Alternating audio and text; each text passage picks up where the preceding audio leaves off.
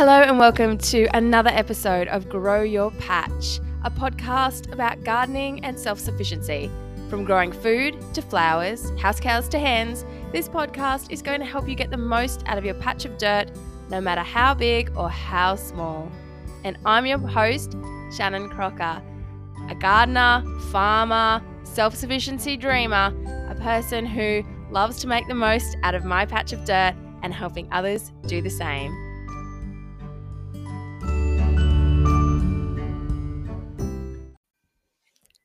Hello everybody and welcome to another episode of Grow Your Patch. And guess what? It's finally autumn, and although where we are at the moment we are still getting quite warm days, I am really excited because autumn and spring are my two favorite times in the garden, not only for getting a lot done but also for growing things. It's a great time to start getting those seedlings ready for winter. It's a great time to be pruning once that heat's stopped. There's a lot to get done.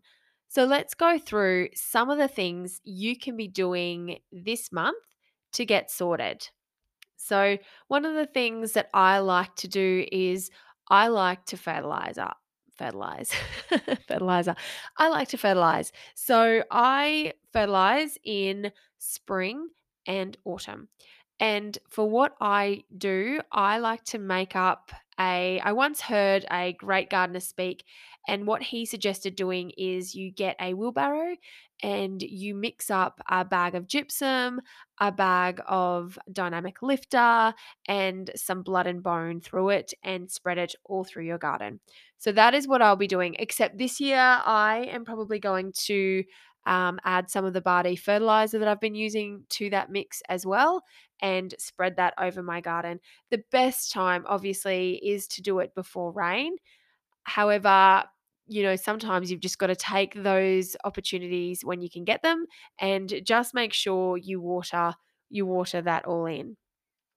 Another thing I'm doing now in this month of March is I'm ordering my bulbs or your bare rooted roses or your garlic. So things like that get planted in the next little bit, or as for your roses, you need to make sure you're on that order list so that when they come out in May, June, July, get in and have a look and see what you want depending on where you are.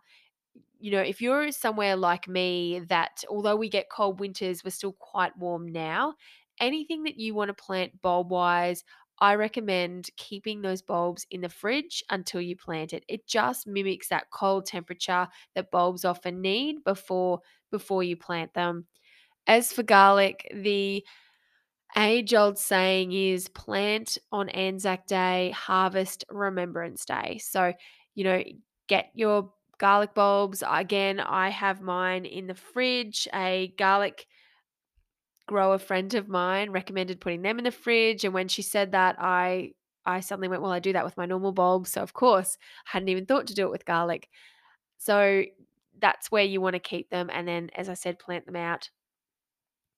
So the other thing is to start thinking about those winter seedlings. So if you want to grow them from seed, you might have some in your shade house at the moment. You might be thinking of getting some set up and start planting them out. Remember, it takes a little bit longer when you're growing them from seed, so that you want to be getting some now. Really, if you haven't got any up already, start getting some now going, and then in a few weeks do another plant so that you've got them coming behind you. So you're not getting a complete glut of, say, broccoli or cauliflower or cabbages all at once.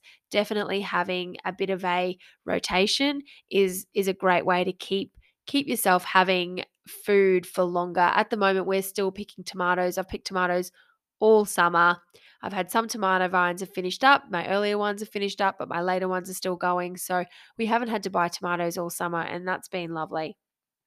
The other thing is, might be time to do a bit of a cleanup in your garden and a bit of a prune. Once that hot weather has gone, definitely get out there and, give anything that needs a good prune and a shape back. I will be giving my Eremophilus, my Moreas, my Gerantas, my bougainvilleas, all of those are going to need a trim. And so that's what I'll be doing with those. The other thing to remember is to keep trimming back your roses. So after a flower, you know, take it back at least 20 centimeters and you'll continue to get flowers. Some people like to give their roses a good when I say a good prune, not it's obviously a harder prune as what you do midwinter, but some people like to give all their roses a really good prune in February, and then that brings them up to a really lovely flush of roses, come sort of that May. They do say that if you want a flush of roses, you give your roses a prune 6 weeks before you want flowers. And I know that's what some people do that, love to compete in shows. That's what they'll do to make sure they have a lovely flush of roses. But I'm just taking them back and giving them some fertilizer as well, just making sure they haven't had much love, my poor roses, this summer. So need to be giving them a bit of love. The other thing I will be doing is preparing my beds for my autumn plants. So I've got a few plants that I've bought recently. So I will be clearing out garden beds and, adding a bit of fertilizer. I'll be mulching. There's all sorts of things you can be doing to prepare for garden beds. You might be wanting to make new garden beds. I find autumn is a wonderful time to be starting to plant out new plants or new trees. So if you've got a plan in mind, it's a great time. Getting them out now just means they're going to get a bit of strength about them before they hit winter. And again, even more strength before they're going to hit the heat of next summer. So I am going to be getting out some trees. I've got some different plants I'll be planting out, including some French lavender, which I find does really well. I've got some old lavender bushes that I will be pulling out because I do find that lavender is one of those plants that, they look so good for a few years. And then after that, no matter how much you cut them back, they can get a bit straggly. And so sometimes I find it's better to just pull out and replace. The other thing you might want to consider doing in March is striking some cuttings. So now again is a really good time if you are pruning that those prunings are quite hard after summer. So there are things, like your lavender lights.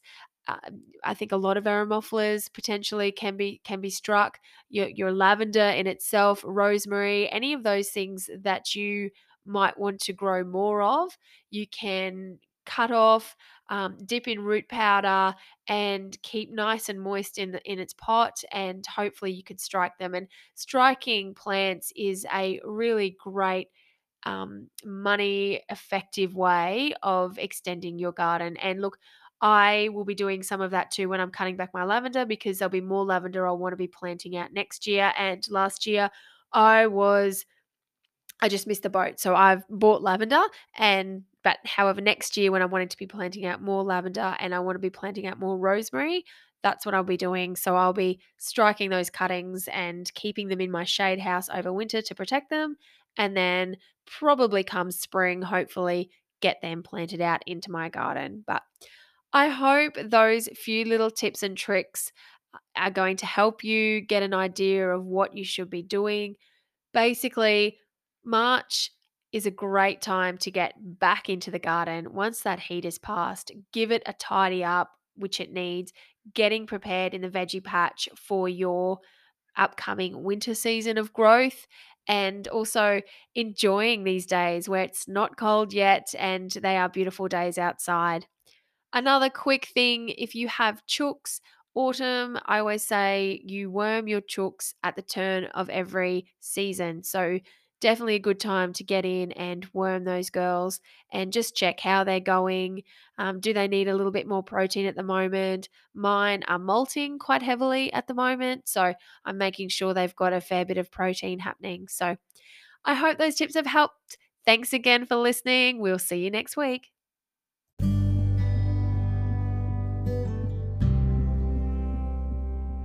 Thank you so much for listening. Tune in next week for another episode of Grow Your Patch. In the meantime, I would absolutely love it if you jump over to our new Instagram page, Grow Your Patch, and give it a like and a follow, as I will be sharing content from these episodes on that platform, as well as sharing other tips and tricks. Have a good one.